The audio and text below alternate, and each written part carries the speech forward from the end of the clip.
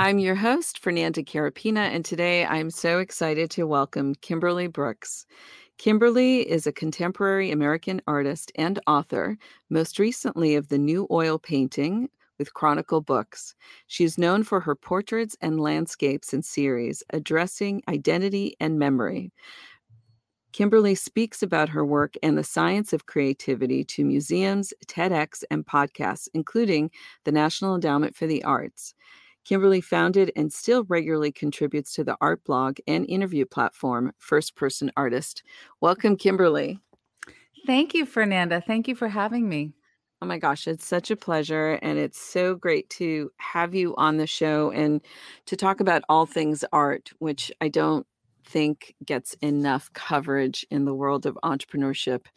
And I do believe that all artists are incredible entrepreneurs in their own right. So that couldn't be more true, by the way. 100%. I don't care if you're a painter, a writer, producer, director. Truly early days entrepreneurial activity.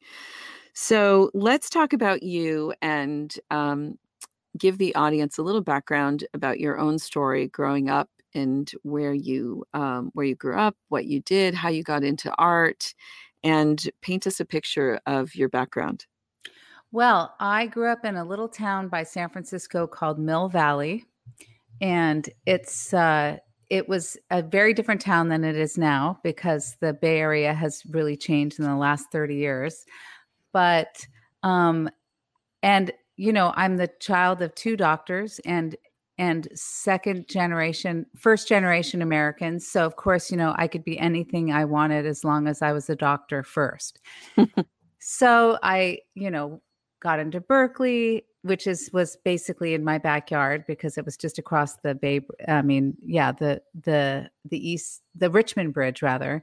And then, right next to my dorm, there was an art store, and I used to walk by it, and I used to just kind of linger in the aisles. And one day, one of the ladies at the art stores, like a student, said, "Do you want to see the perfect red?"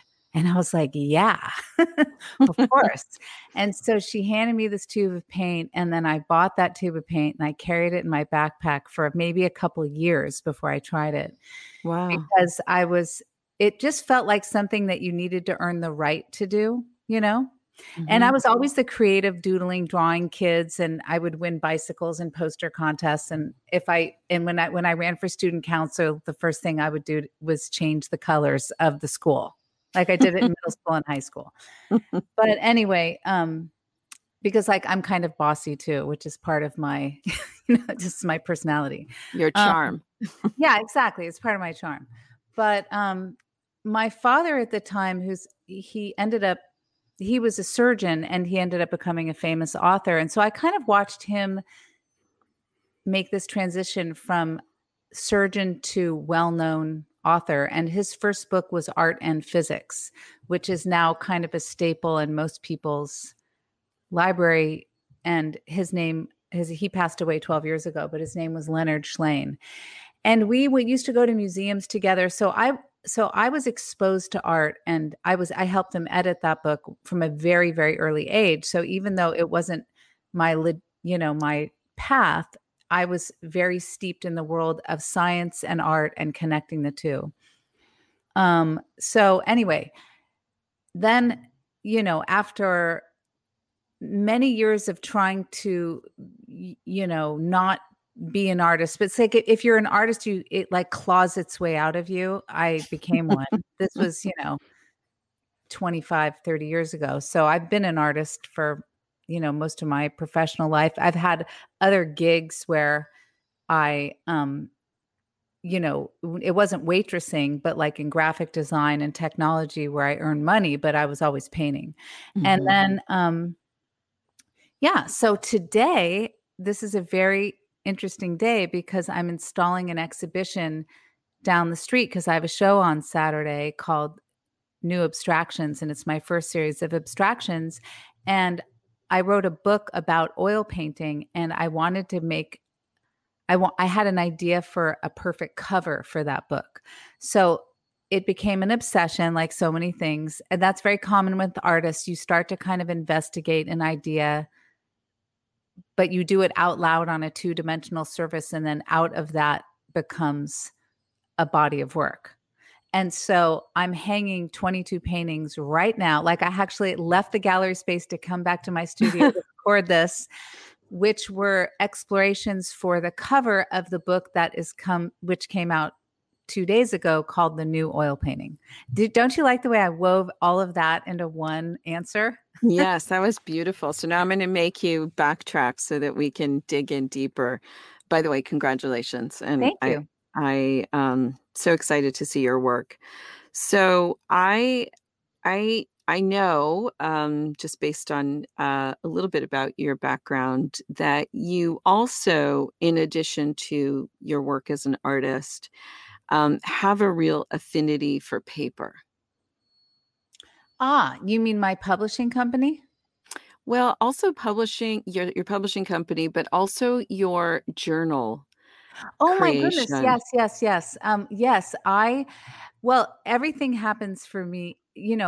Don't they say necessity is the mother of invention? Absolutely. I would say for me, it's like when something really annoys me, like, God damn it, why can't this needs to exist? Hmm. So this is such a nerdy thing, but I find the phone, I kind of call it like my creativity sucking device. So even though I know I have to use it for all sorts of things, and I know I'm supposed to post on Instagram because I'm an artist, but I really don't like being yanked out of my mental state that is a more creative state. It actually forces me to be like, when I when I'm thinking or painting or anything, I feel like I'm flying I'm flying. I feel like I'm flying. But you know how they say like a hawk or an eagle can spot a mouse from 20,000 feet in the air? I Yeah. feel like every time you get a notification for an email or a like on Instagram, it pulls you down to where that mouse is. And I Hmm. want to stay up in the air, because the longer I can stay there, the better the ideas are. Hmm. So I have found that keeping a schedule on my phone and having to check my phone to find out what I had to do was very detrimental to my creative process. Hmm. So I used to use a week at a glance forever, just basically every week it's a new week. You open it up, it's Monday, Tuesday, Wednesday on the left, and it's Wednesday, Thursday, Friday, Saturday, Sunday on the right. And this was before there was internet. This was a long time ago. Hmm. But so I would insist for my own creative health to keep that week at a glance for my schedule, and then I kept a separate book for my notebook. So what I started to do is I started to use binder clips to affix the the front part of the week at a glance with the notebook, so that I would have underneath the clip the blank future days, future notes, and the past future dates. So this might be maybe I'm describing it in too much detail, but the bottom line is this.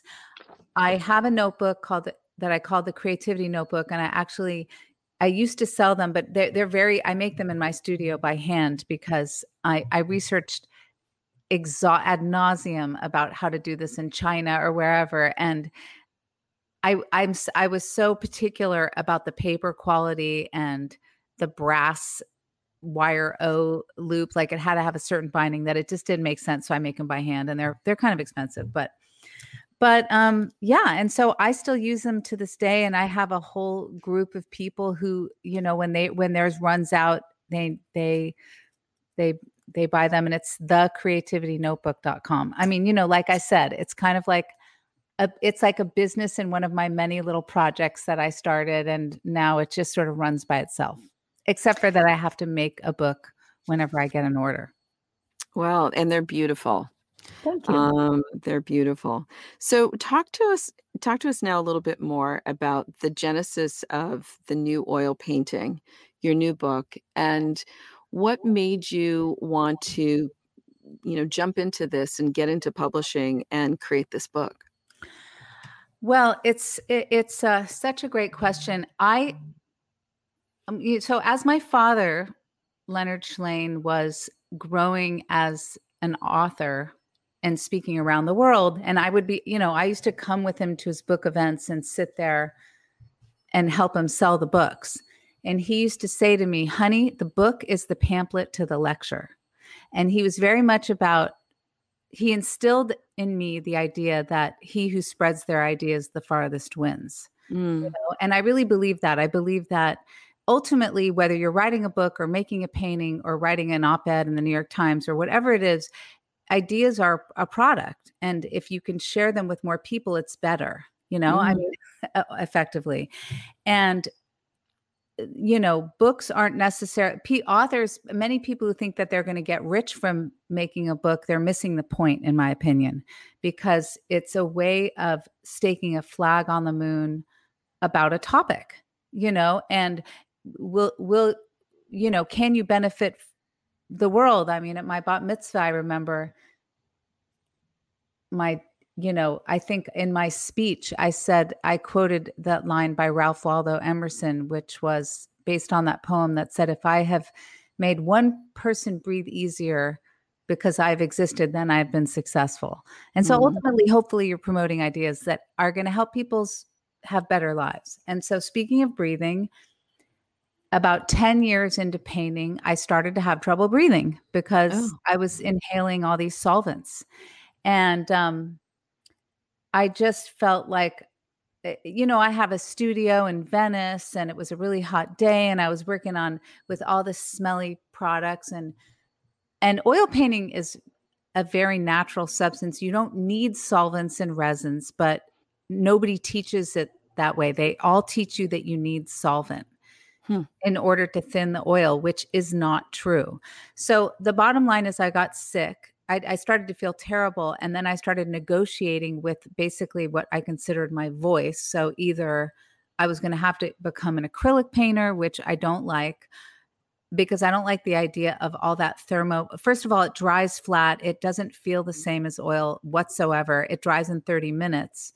And then you're washing your brushes down the drain and getting all those harmful pigments into the water supply. And a lot of acrylic painters, a lot of people who paint with acrylic because they don't want to deal what they think they need to deal with, which are the solvents and oil, paint with acrylic for the convenience of being able to wash your brushes down the drain. And that's actually horrible for the environment. And ironically, most oil painters don't wash their brushes down the drain because they don't want to get oil down the drain, but pigments are the same no matter what the medium is. Even watercolor, oil pastel, acrylic, gouache, oil, it's all the same. So cadmium red and any of those is the same. It's just a different binder. So I'm sorry if I'm getting really technical, but the bottom line is I wanted to my new expression is if I could get one acrylic painter to convert to oil, then I will have been successful.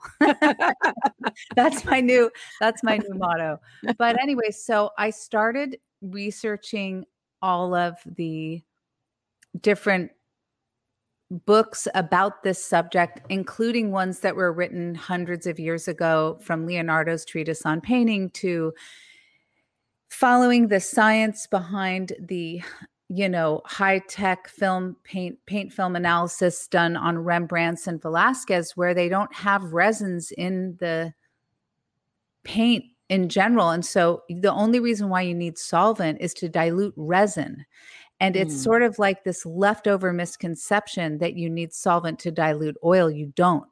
So again, I don't want to get too technical because I know this isn't the audience, but the secret to painting with oil is you need chalk, and chalk becomes clear in the oil, and it extends it lessens the intensity of the pigment. So normally people, when they create a glaze, they use resin and solvent and oil and the color to create like a thin film. So if like you were in Photoshop, it would be like lowering the opacity on a color layer to 20, like you're making a glaze. It's sort of like putting, a see-through layer over an opaque layer. And so I had to get the word out. So I teach at Otis or I used to before, it's been weird since the pandemic, but I said, I want to teach a class on oil painting, but that focuses on safe practices. And it was sold out. It was just Mm. like, and Wow. there was a waiting list, and everybody was like, what is this thing? And they learned that, like I said, Rembrandt, Velasquez, Vermeer, they didn't use solvent to thin the paint. It just wasn't a thing. So all these kids now and schools that teach this are doing it based on this daisy chain of misinformation through a series of books where they didn't know what the techniques for the old masters were because it was never written down, because it was a master to apprentice relationship. So I'm trying to fix this misconception, And so I started bringing handouts to class to give myself a shortcut so I didn't need to spend the entire time talking. Right. Ultimately, writing is so incredible because it creates this shortcut to, Information giving exchange, information. right? Yeah. Yeah. So anyway, eventually it grew into a book, and then I self-published it and I created a publishing company called Griffith Moon that most people don't even know I have, but that company has now published 38 books, and we mostly do books with artists and museums, and we do some fiction and nonfiction, but that's been kind of successful. It runs on its own. Wow. I like building bicycles. I was listening to your podcast, and a lot of people talk about what their startup hacks were. Yeah. And I've been thinking about what I could contribute to you in a meaningful way, and that every project I take on, for me, any effort I put into it has to be part of building a bicycle so it can run on its own. Mm-hmm. So Mm-hmm. anyway, I just thought I'd slid in that startup hack. Yeah, no, I mean, we're going to get to that because I'm going to pick your brain in a minute about that. But what I'm hearing you say, which I think is very, very pertinent to our discussion, especially amongst entrepreneurs, is that you're disrupting a status quo within your industry by really highlighting a new strategy and a new way to execute at a better, higher, safer level, which is really what people do in the tech field all day long and in the entrepreneurial world all day long. So I think it's fabulous, and especially given the issues involving the environment and sustainability, it's so important that you're bringing this to light. I have never heard it put that way. And as an artist and a painter who's not in that world, I'm so grateful to hear you phrase it that way. I think that's brilliant. Like, wow, I never thought of it that way. I guess I am. That's You so are. cool. Yeah, absolutely. You're a little disruptor. There you go. Yeah, I mean, that's just a wonderful way to think on it. But this is a very well, perhaps any industry that's ripe for disruption isn't ready for it. But the art academic, or I wasn't going to say the art world, although that is oddly old school too. But the art education, the way they teach oil painting is that they don't. And they just say, go to the art store, get a bunch of materials. And then a lot of people stand in front of what's at the art store, and they just say, I can't deal with all these mediums and stuff, so I'm just going to go to the acrylic section. Mm-hmm. So there's just a generation of people that have never tried it because they're afraid of this thing that they don't need, Yeah. And so that was another thing that I hope my book, The New Oil Painting, will change, which is that it's just this very thoughtful and hopefully kind of funny, because I'm kind of funny in my writing. Like I'm a little bit, it has humor in it, and I made all these illustrations with it to illuminate and anchor people's minds around an idea so that I take away something that might be intimidating. I demystify it, Right. so that when you go to Absolutely. the art store, you know exactly what you need. And most of what you need isn't, Mm-hmm. most of what you need, it's not that it's not there. It's just that you don't need that much. Right. So I'm going to ask you to shift gears for a moment and talk a little bit about your creative process, because I think It's analogous to what we would consider startup hacks in the way in which you access your creativity and the process that you use to really access your creativity. And I'm referring to a TED Talk that you gave where you spoke specifically about how you start with vision and hope and diving in, if this is ringing a bell with you. Yes, I know it well.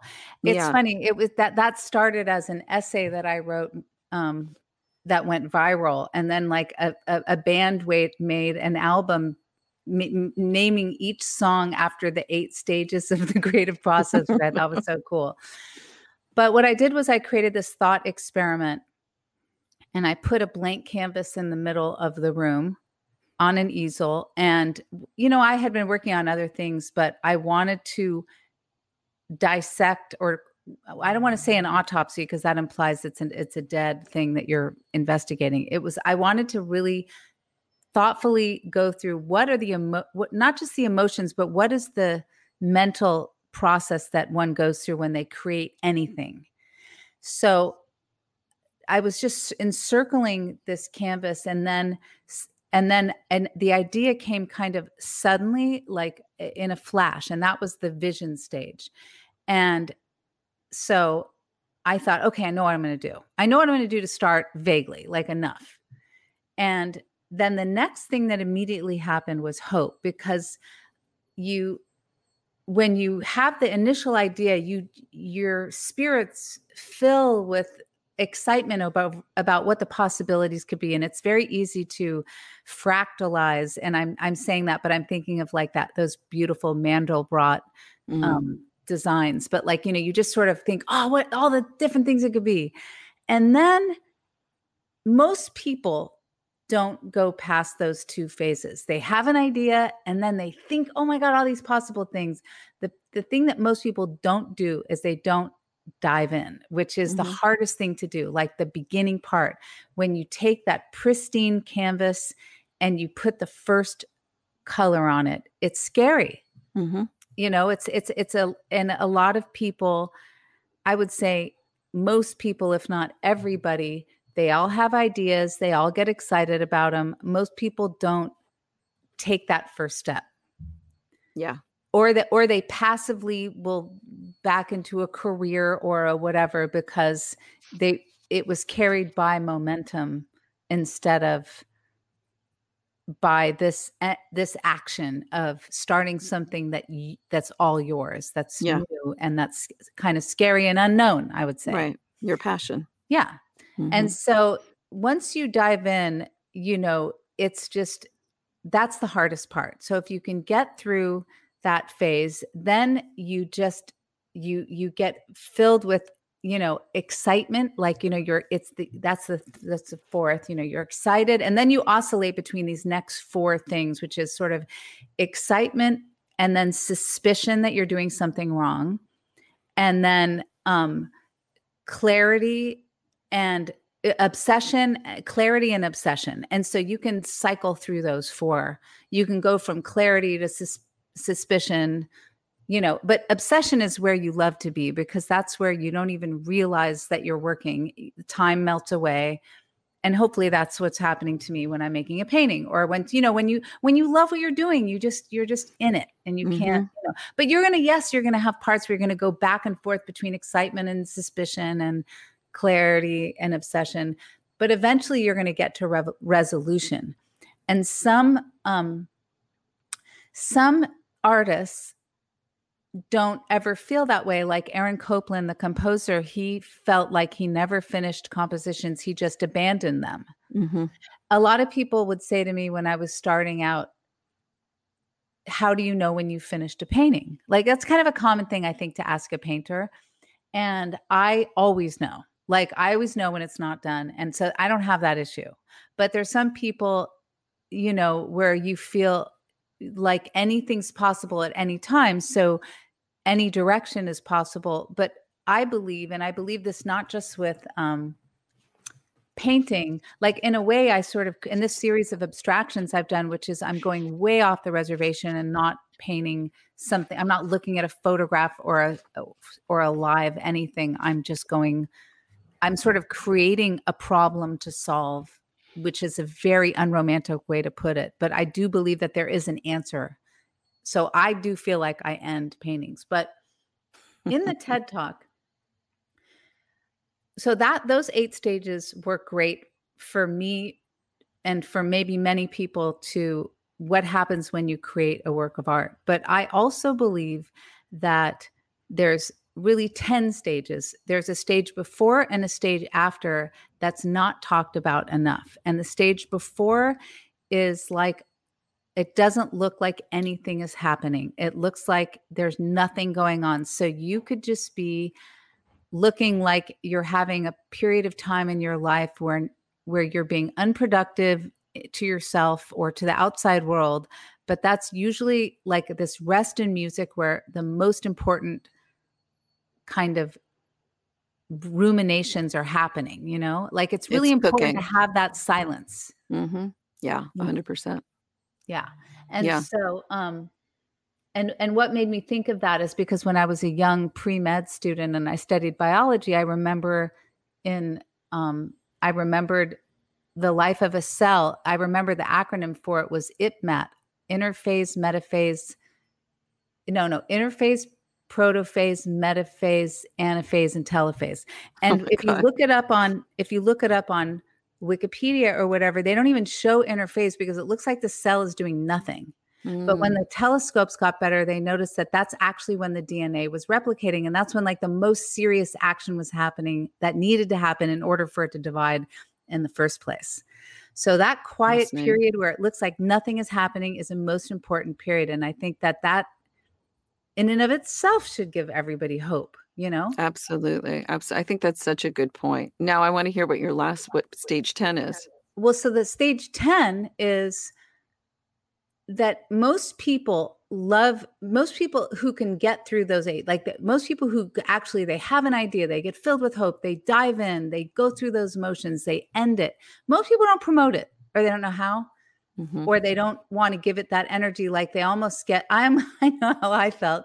I felt like, are you kidding me? You mean I have to make like 18 paintings and this and that and this and that, and now I need to spend an equal amount of energy telling people about it? Like it's offensive. Like, can't I just be an artist? Can't I just be like Emily Dickinson and write poetry and then die and let my dad deal with it? Like, I don't want to go promote the work. I don't. Yeah. Mm-hmm.